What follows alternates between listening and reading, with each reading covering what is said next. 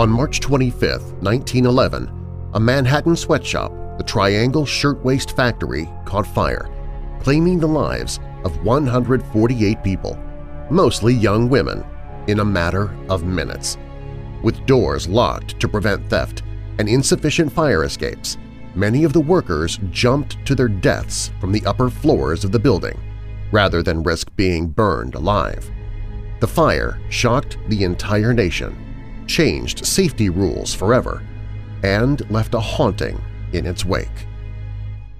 I'm Darren Marlar, and this is Weird Darkness.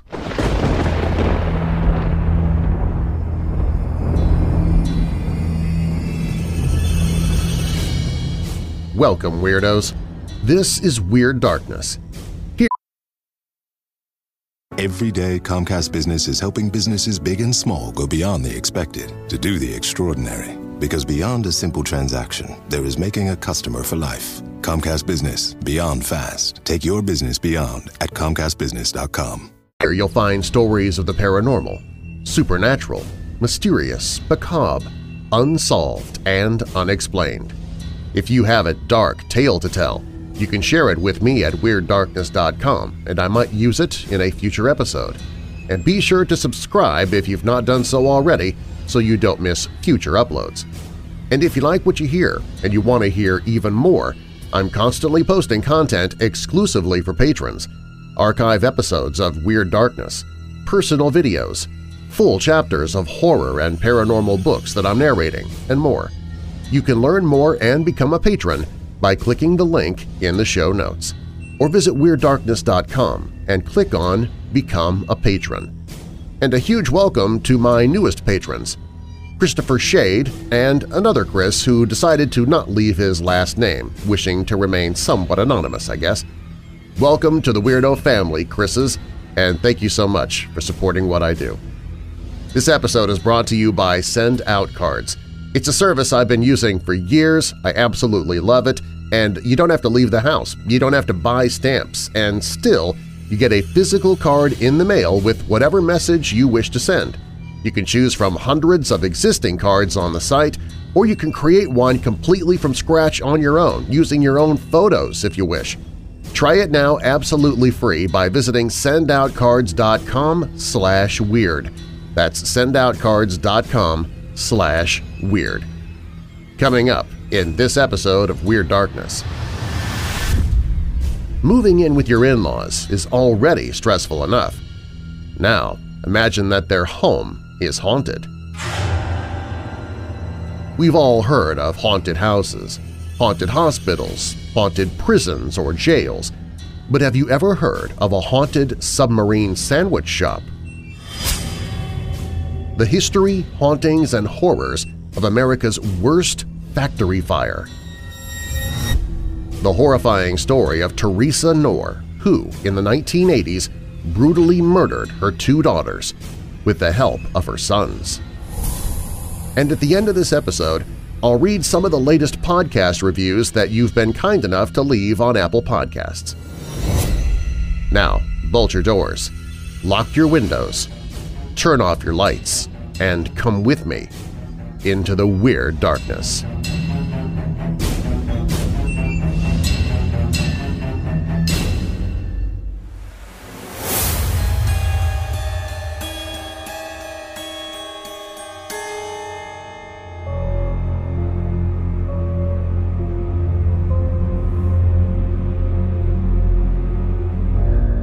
The Ash Building on the corner of Green Street and Washington Place was a rather nondescript 10-story building.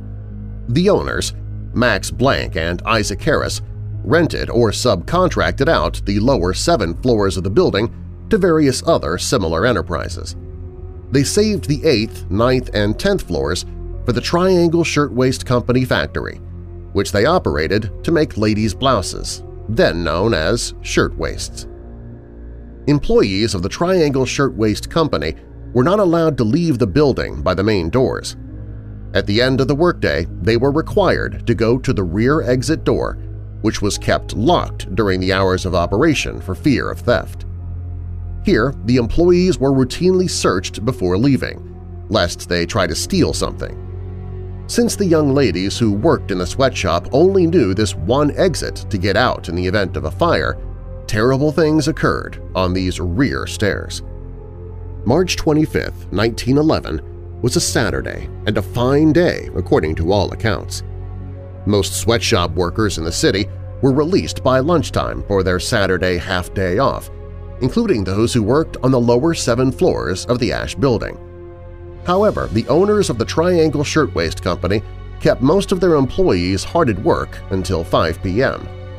Most of the factory employees, nearly 500 women and 100 or so men, were at work that day. Most of the women were very young, ages 16 to 23, and very few of them spoke English. They were largely Italian, German, Russian, and Hungarian immigrants, and many of them were the primary wage earners for their families. The men employed there worked mostly in the capacity of office workers and management. Around 4:40 p.m., just 10 minutes before the end of the workday, cries of "fire" rang out on the 8th floor. No one ever learned exactly how the fire started, but most speculated that it was caused by a carelessly discarded cigarette or match. Within a few minutes, flames were pouring from windows at the top 3 floors of the Ash Building. 4 fire alarms were sounded immediately, but the fire was already so intense that the first 5 women to jump to their deaths did so before even the first fire truck had arrived. Of the 2 elevators in the building, only one was in working order. A few minutes after the fire began, the only stairwell was full of flames and smoke, making it impossible to flee using that route. Thomas Gregory, an elevator operator from another building who was on his way home that day, ran into the building and made 3 more trips with the elevator before it broke down. He described leaving masses of terrified, panic-stricken people trying to fight their way onto the elevator, but was only able to take 15 or so people on each trip.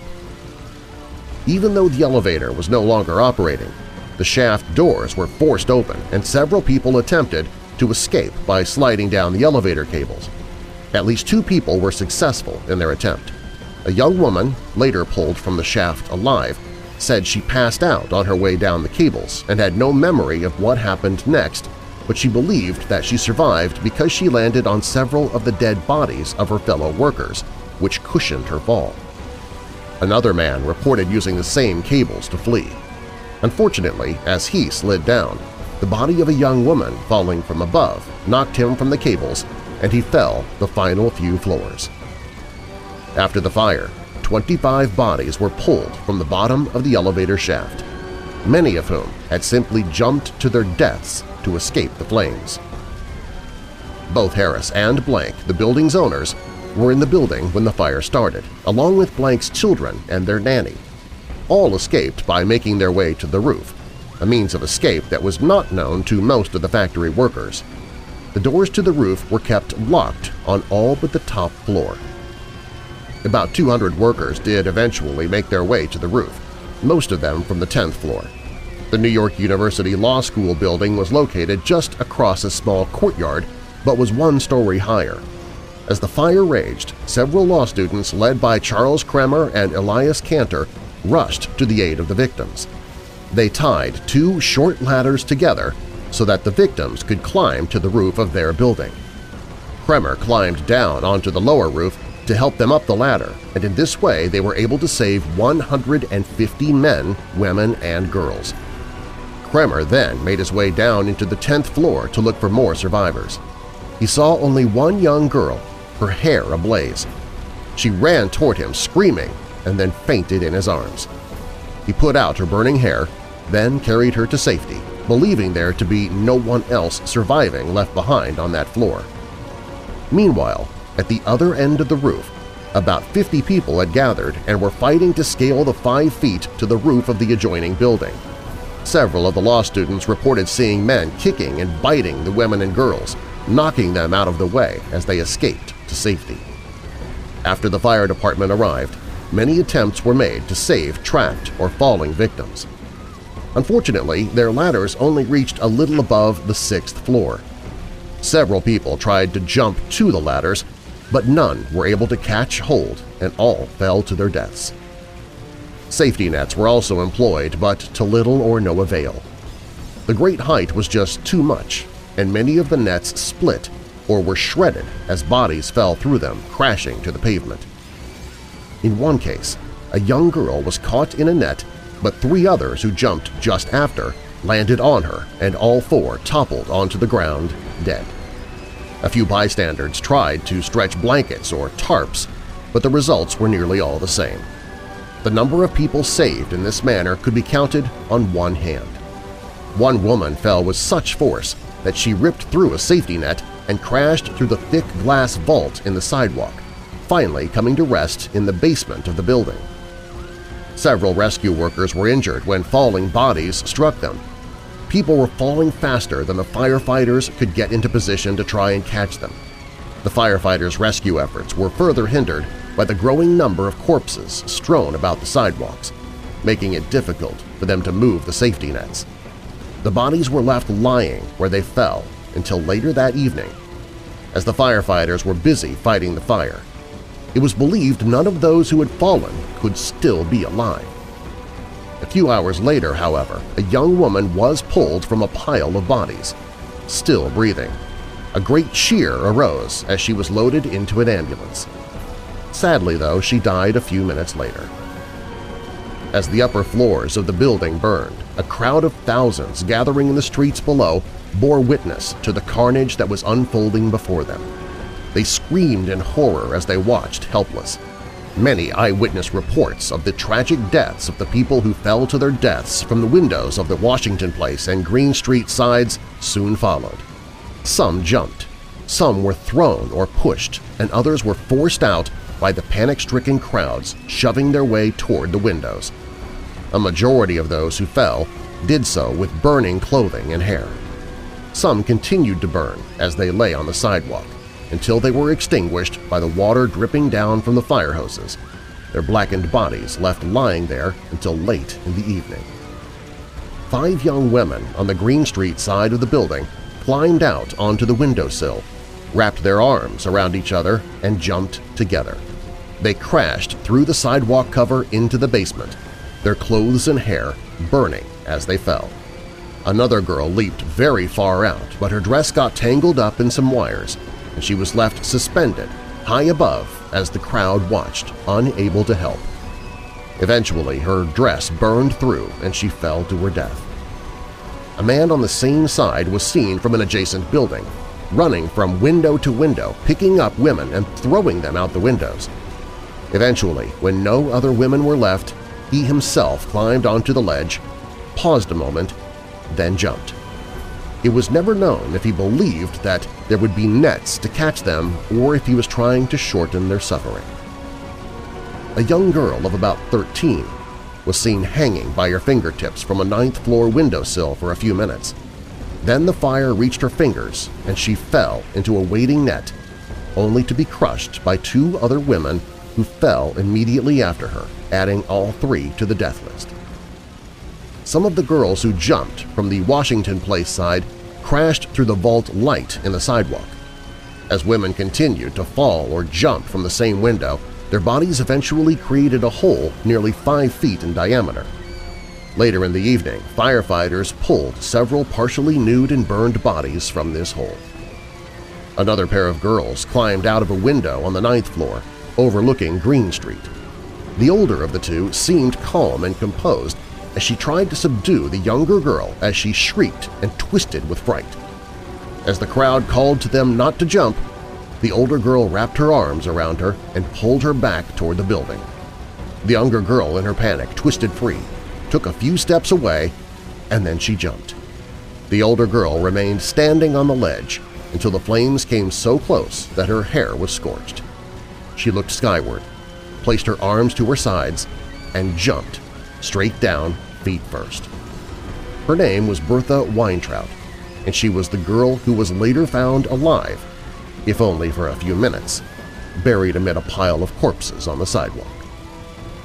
6 girls, after getting to a window on the 9th floor, made their way out onto an 8-inch wide ledge that ran the length of the building. Slowly, they edged their way along this ledge, more than 100 feet above the ground. toward a swinging electric cable. When all had arrived, they grabbed the cable simultaneously in an attempt to swing to the safety of the adjacent building. The cable snapped as they swung out, and all 6 perished below. A few windows down on the same floor, a man and a woman appeared on the sill. The man kissed, then hugged the woman, threw her to the street, and jumped himself. Both were killed. Just around the corner, from another window, a young girl, a man and a woman, and 2 other women with their arms wrapped around each other leaped to the ground together. The young girl was found alive after her fall and was rushed to the hospital where she died upon arrival. A small group of men tried to make a human bridge between the burning building and the window of another building. They were successful in saving a number of women, but eventually the weight of the women became too great and the bridge broke, the center man tumbling to the ground with a broken back.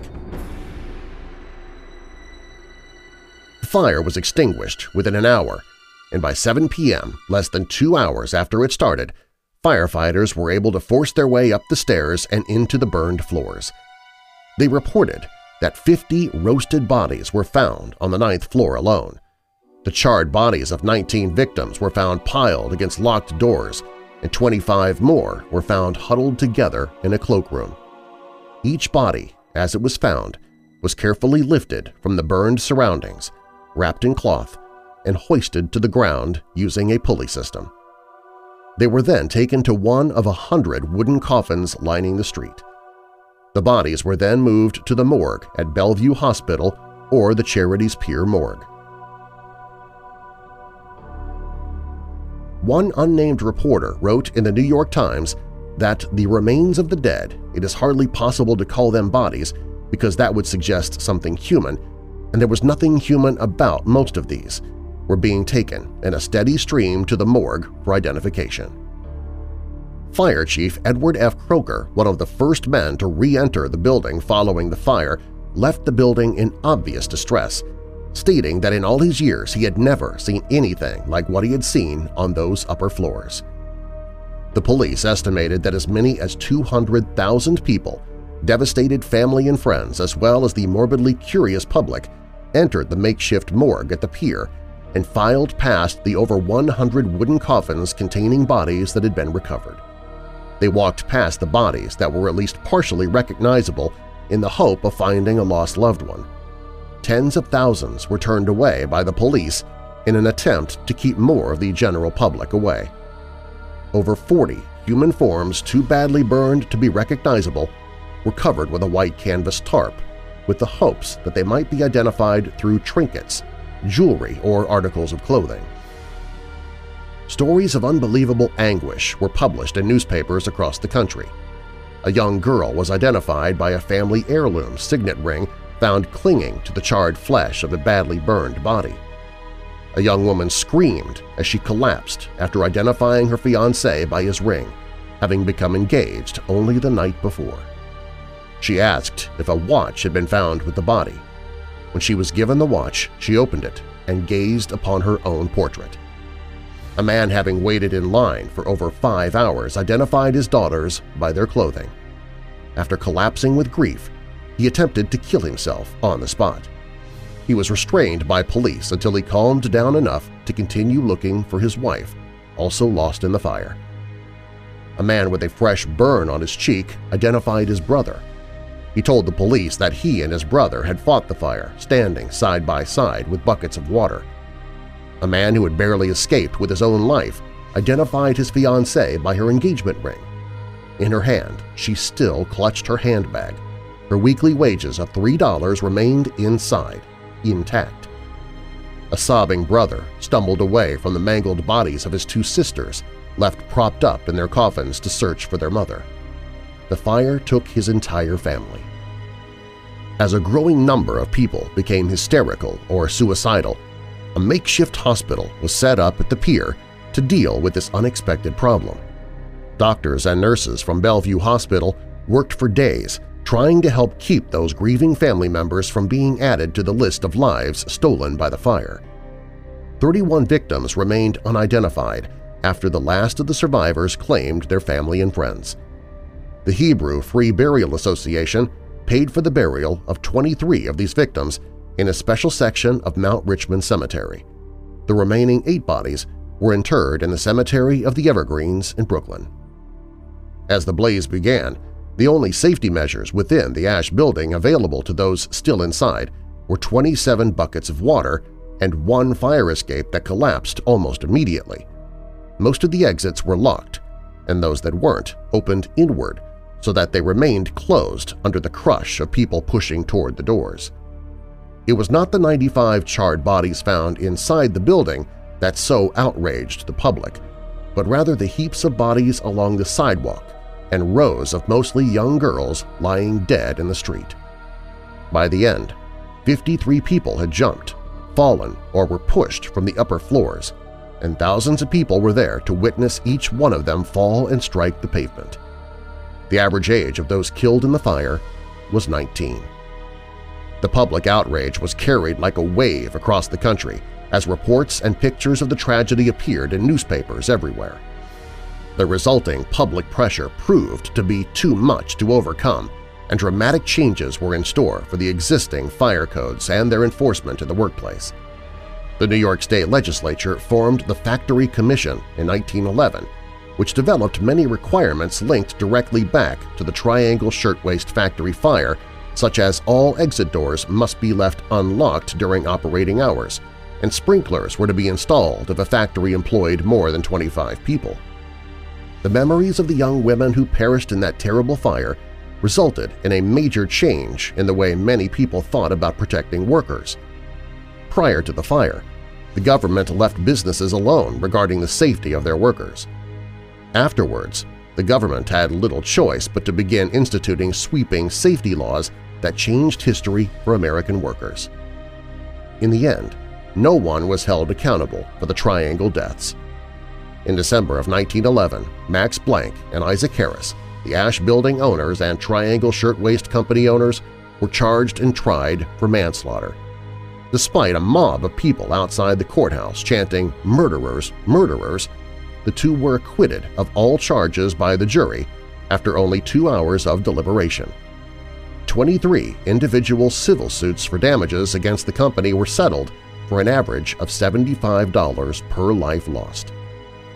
Blank and Isaac completed their association with the Triangle Shirtwaist Factory by filling an insurance claim in excess of their losses, garnering them a profit from the fire of more than $60,000, a hefty sum in 1911. Blank continued on in the clothing manufacturing business. He opened another factory on Fifth Avenue. In 1913, just 2 years after the Triangle Fire, he was arrested for locking the exit door in his factory during working hours. He was fined $20. The Ash Building still stands at the corner of Washington Place and Green Street, but its name has been changed to the Brown Building. No longer are the floors of that building home to sweatshops employing poor and desperate immigrant women and girls, overworked and underpaid. Today, the Brown Building is full of young university science students, as it has become a part of the New York University as a science lab, the same university that was located next door and provided a means of escape to nearly 150 people fleeing the fire with the aid of many of the students. On the corner of the building, a plaque has been placed commemorating the tragic events that took place on that site on March 25, 1911, and the lives lost that day. The Triangle Shirtwaist Fire continues as a turning point in United States history. There are other reminders of the fire for those who pay close enough attention. Even though the use of the building and the occupants have changed dramatically, bits and pieces of its history still linger, many of these believed to be supernatural. It's not uncommon for the smell of smoke to waft through the halls of the upper floors, and more than once, fire warnings have passed through the building. On occasion, people have reported a different kind of odor accompanying the smell of smoke. This odor can only be described as that of burning flesh. Then the odors simply disappear as quickly as they began.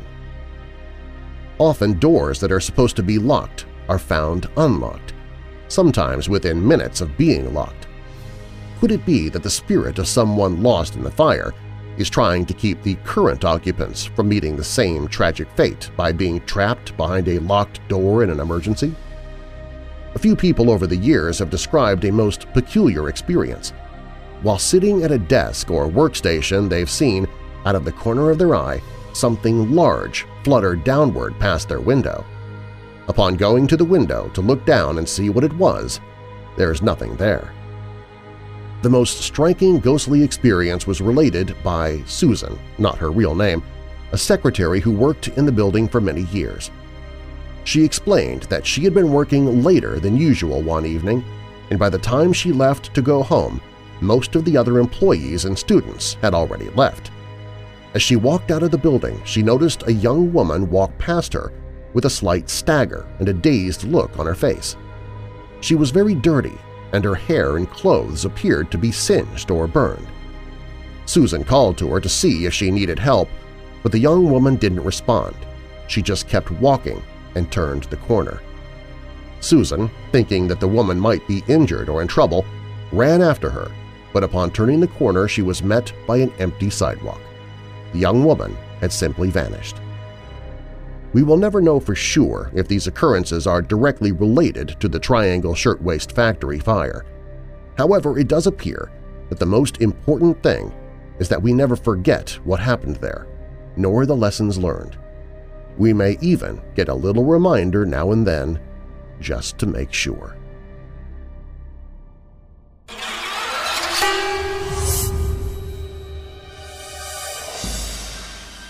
I've been working at a local Good Sense Subs in my town for almost 2 years now. This specific store has been experiencing strange phenomenon since before I started my work. Co-workers have claimed to be touched, heard their names called, and even seen strange apparitions. I wasn't a believer until I kept hearing my name being called, though the most horrifying thing happened to me on Easter about a year ago. I was told by management to come in and lay out the bread that would be baked the next day, and reluctantly agreed. No one wanted to come into the store alone. At about 7 o'clock that Easter night, I entered the store. It wasn't so bad, kind of relaxing, or so I thought. I was able to lay out the first tray of bread when I noticed it. As I was closing the freezer door, I saw what looked to be a face peering at me from around the corner in the store office. I jumped, not expecting to see a form, and it disappeared. Frightened slightly, I continued to lay out bread. I then heard an odd scraping noise. Immediately, I armed myself with the closest bread knife I could. Studying the area, I saw the face again. This prompted a full search of the store for intruders, but I found nothing. This is the single most frightening incident I have ever experienced, and I refused for months to be alone in the store at all.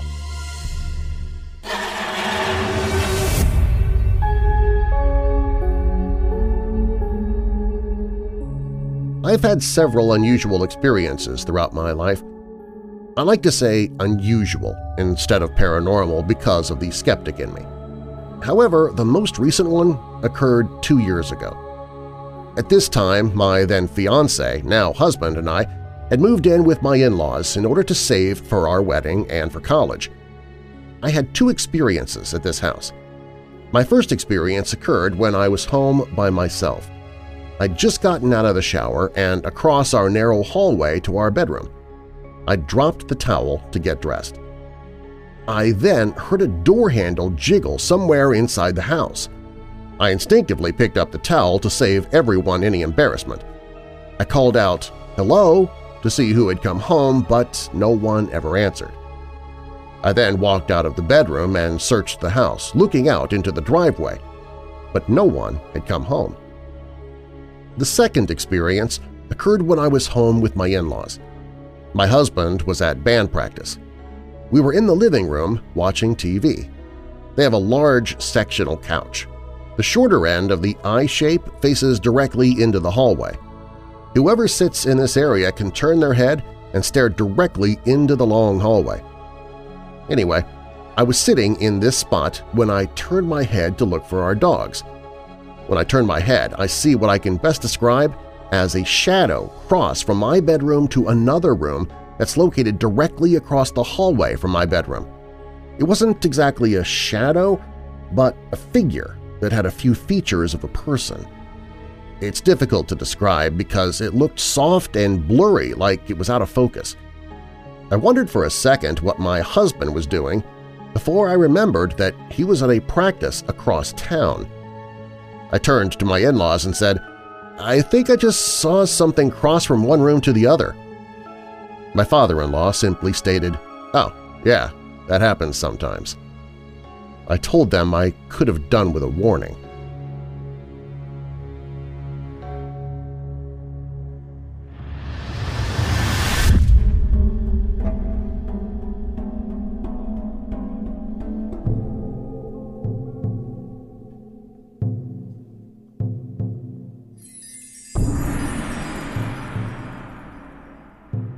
When you think of a mother, you think of someone who loves you unconditionally, a person to whom you've given your absolute trust.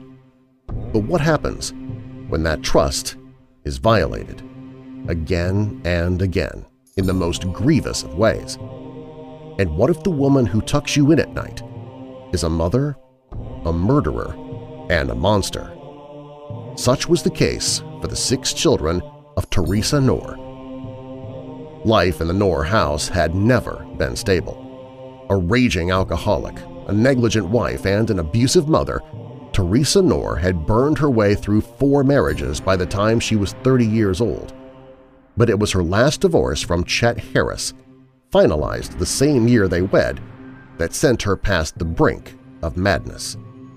Suddenly, Teresa's drinking increased. Her neurosis worsened.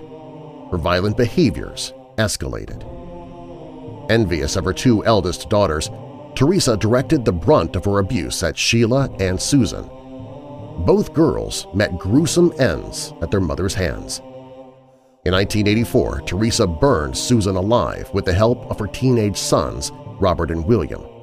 Several unsuccessful murder attempts preceded the incident: a shot in the back, a stabbing, and a crude operation with an X-Acto knife. Teresa's motivation? She believed Susan had used magic to make her gain weight. Sheila was killed only a year later after being locked in a closet without food or water for 3 days. Again, Teresa made wild claims to justify her actions. And again, Robert and William served as her brainwashed accomplices. After years of silence, Terry, the youngest of the Knorr children, courageously brought her story to America's Most Wanted in 1993. An investigation was launched soon thereafter, in which her mother received 2 consecutive life sentences. At last, Teresa Knorr was brought to justice, but the scars she'd left behind would never fade. Back at the house on Bellingham Way, Teresa grew more reclusive, more unpredictable, and more violent. But nobody outside of her immediate family knew anything about it. Though she had always been hard on her children, it was her last husband who finally turned her into a monster. "She really went over the edge with Chet Harris," said Terry. "After Harris, she dated for a little while, but then she got to the point where she wouldn't date or remarry or nothing." Terry's older brothers, William and Robert, agreed, recalling that their mother's gradual transformation from angry disciplinarian to raging eccentric took place in the late 1970s. Sometime around when I turned 10 or 11 or so, she started becoming abusive, real short-tempered, William recalled. She stopped going out, seeing friends at all on any level. She got rid of the telephone because she didn't want any people calling. We weren't allowed to have anybody inside the house. "When I was growing up, I hated the Brady Bunch because I knew that nobody lived like that," said Robert.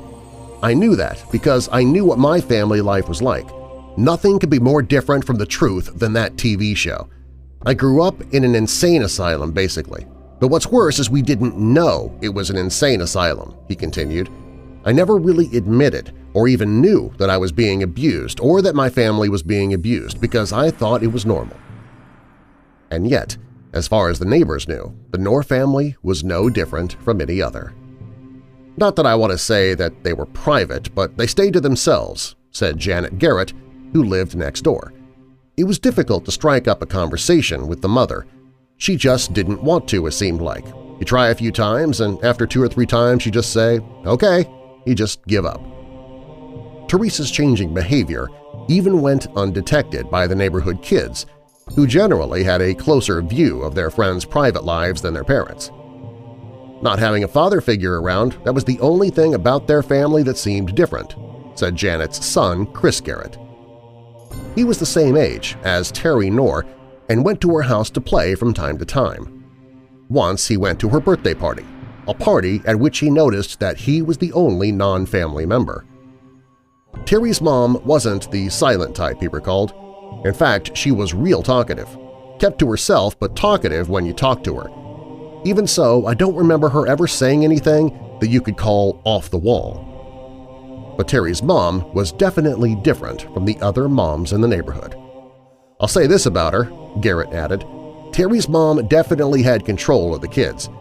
I didn't see a lot of backtalk or argument coming out of any of them. If they were told to be in by a certain time, they were in. If they were told to do something, they did it. They never asked questions. They never made a point to second-guess authority. When my mother got drunk, she used to lick the ends of steak knives, Terry recalled. Serrated-edged knives, and she threw them at us to see if her aim was good. Knives weren't Teresa's only deadly playthings when she'd had a little too much to drink. Terry still blanches, remembering the chill in her mother's voice one evening when she went in to say goodnight. Eyes half closed, her mother sat in a deep chair in the living room and motioned for Terry to approach. In her drunken stupor, Teresa howled at her shivering but stoic young daughter, boasting of that defining moment nearly 15 years earlier when she pointed a gun at Clifford Sanders and pulled the trigger. She owned 2 guns, a Derringer and a revolver, Terry recalled. At one point, she took out the bone-handled old cowboy gun.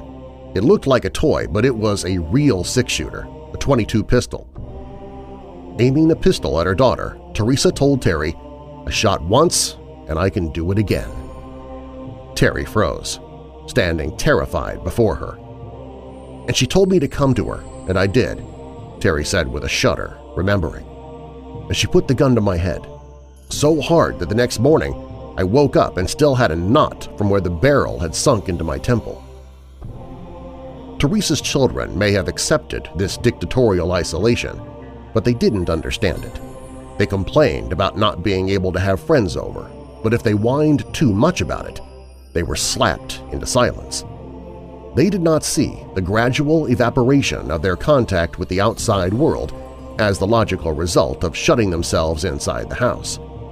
Instead, Teresa's children saw the neighbors distancing from their mother and themselves as indifference and an unwillingness to get involved. "Our neighbors backed off," said Terry. "They knew better than to mess with our family.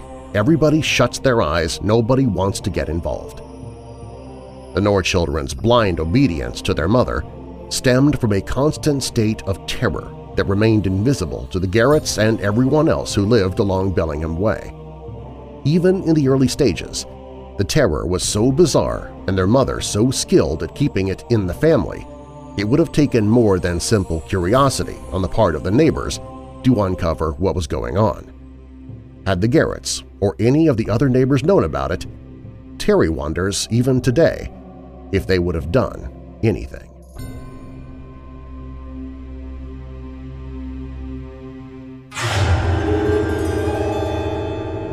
If you want to hear more Weird Darkness, you might want to consider becoming a patron. You'll get archive episodes, personal videos, and more. Also, Marlar House patrons now can hear chapters of horror and paranormal books that I'm narrating into audiobooks as I record them. Currently, I'm narrating the horror novel Into Darkness by Jason R. Davis, and you can start listening right from Chapter 1 if you are a patron, and you'll get new chapters to listen to as I record them until the book is finished and officially published. Then the entire book will disappear from my Patreon page, so you'll want to listen to the chapters while they are still available. Learn more about becoming a patron by clicking the link in the show notes, or visit WeirdDarkness.com and click on Become a Patron. I'd also like to give a few shout-outs to those who have left podcast reviews recently on Apple Podcasts. R. Staten said, "Surprised. Other paranormal podcasts I have listened to disappointed me. Now it's time to start binge listening. Love the podcast." Stephanie Harvey said, "Phenomenal storyteller. Darren Marlar is the, in my opinion, world's best storyteller. He has the voice for this genre that places you right smack in the middle of the story. I love the action, intrigue, mystery, and suspense that radiates through his podcasts. Truly a rare find in a teller of stories. Loving it. I just can't get enough Weird Darkness. Thanks, Darren Marlar." Signed, a fellow weirdo and forever subscriber, Stephanie Harvey. Tanith's World from Australia said, "I've been immersed in horror most of my life and have a family history of paranormal. I love Weird Darkness for making my school runs riveting, but also for validating the fact that normal people can be a part of the paranormal and it is totally acceptable. We can be weird and normal. Your podcast is extremely well-read, well-researched, and well-balanced." And Damaldi said, "Love it. Love the voice, love the stories. I don't even know how many times I've binge-listened to this podcast, but nobody can stop me." Thank you very much for all the reviews, people. I really appreciate it. And if you'd like to leave a review, it actually helps the show to spread to others. Apple Podcasts sees those reviews, and the more the show gets, the more attention Apple Podcasts gives us in promoting it to other podcast listeners. By the way, I've added another event to my quickly growing list of film festivals and Comic-Cons that I'll be a part of. I have just been accepted as a special guest of the Imaginarium Convention in Louisville, Kentucky, coming up in early October, where I'll actually be a part of several panels there. If you're in the Peoria, Illinois area, you'll also want to check out one of the events I'm a sponsor for. It's the Laugh or Die Comedy Fest. That's May 19th, with 13 straight hours dedicated to independent comedy films and entertainment. And then on June 9th, I'm a sponsor of the New Orleans Comic-Con. There'll be dozens and dozens of special guests there, talented artists, and much more. You can find a list of all the events that I'm a part of in the days and months to come by clicking on the Events tab at WeirdDarkness.com, or you can click the link that I've included in the show notes. Do you have a dark tale to tell? Fact or fiction, you can share your story at WeirdDarkness.com and I might use it in a future episode. The following stories from this episode are purported to be true, and you can find links in the show notes.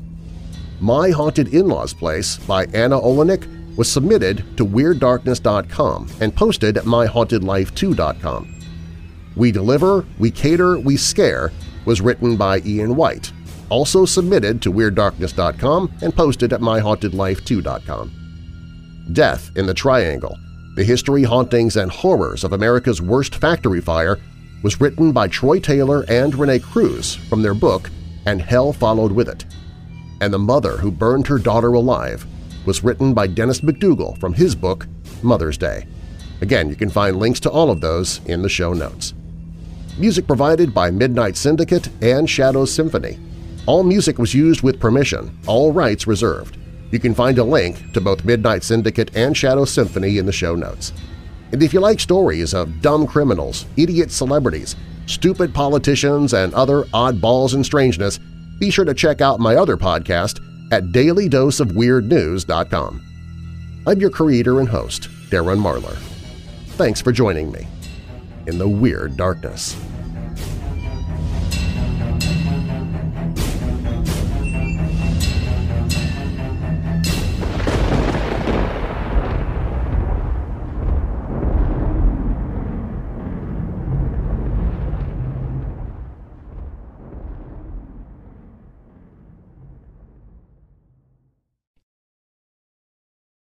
Security threats are everywhere. But with Xfinity XFi, you're notified of threats to your in-home Wi-Fi network, so all your connected devices are protected. That's simple, easy, awesome.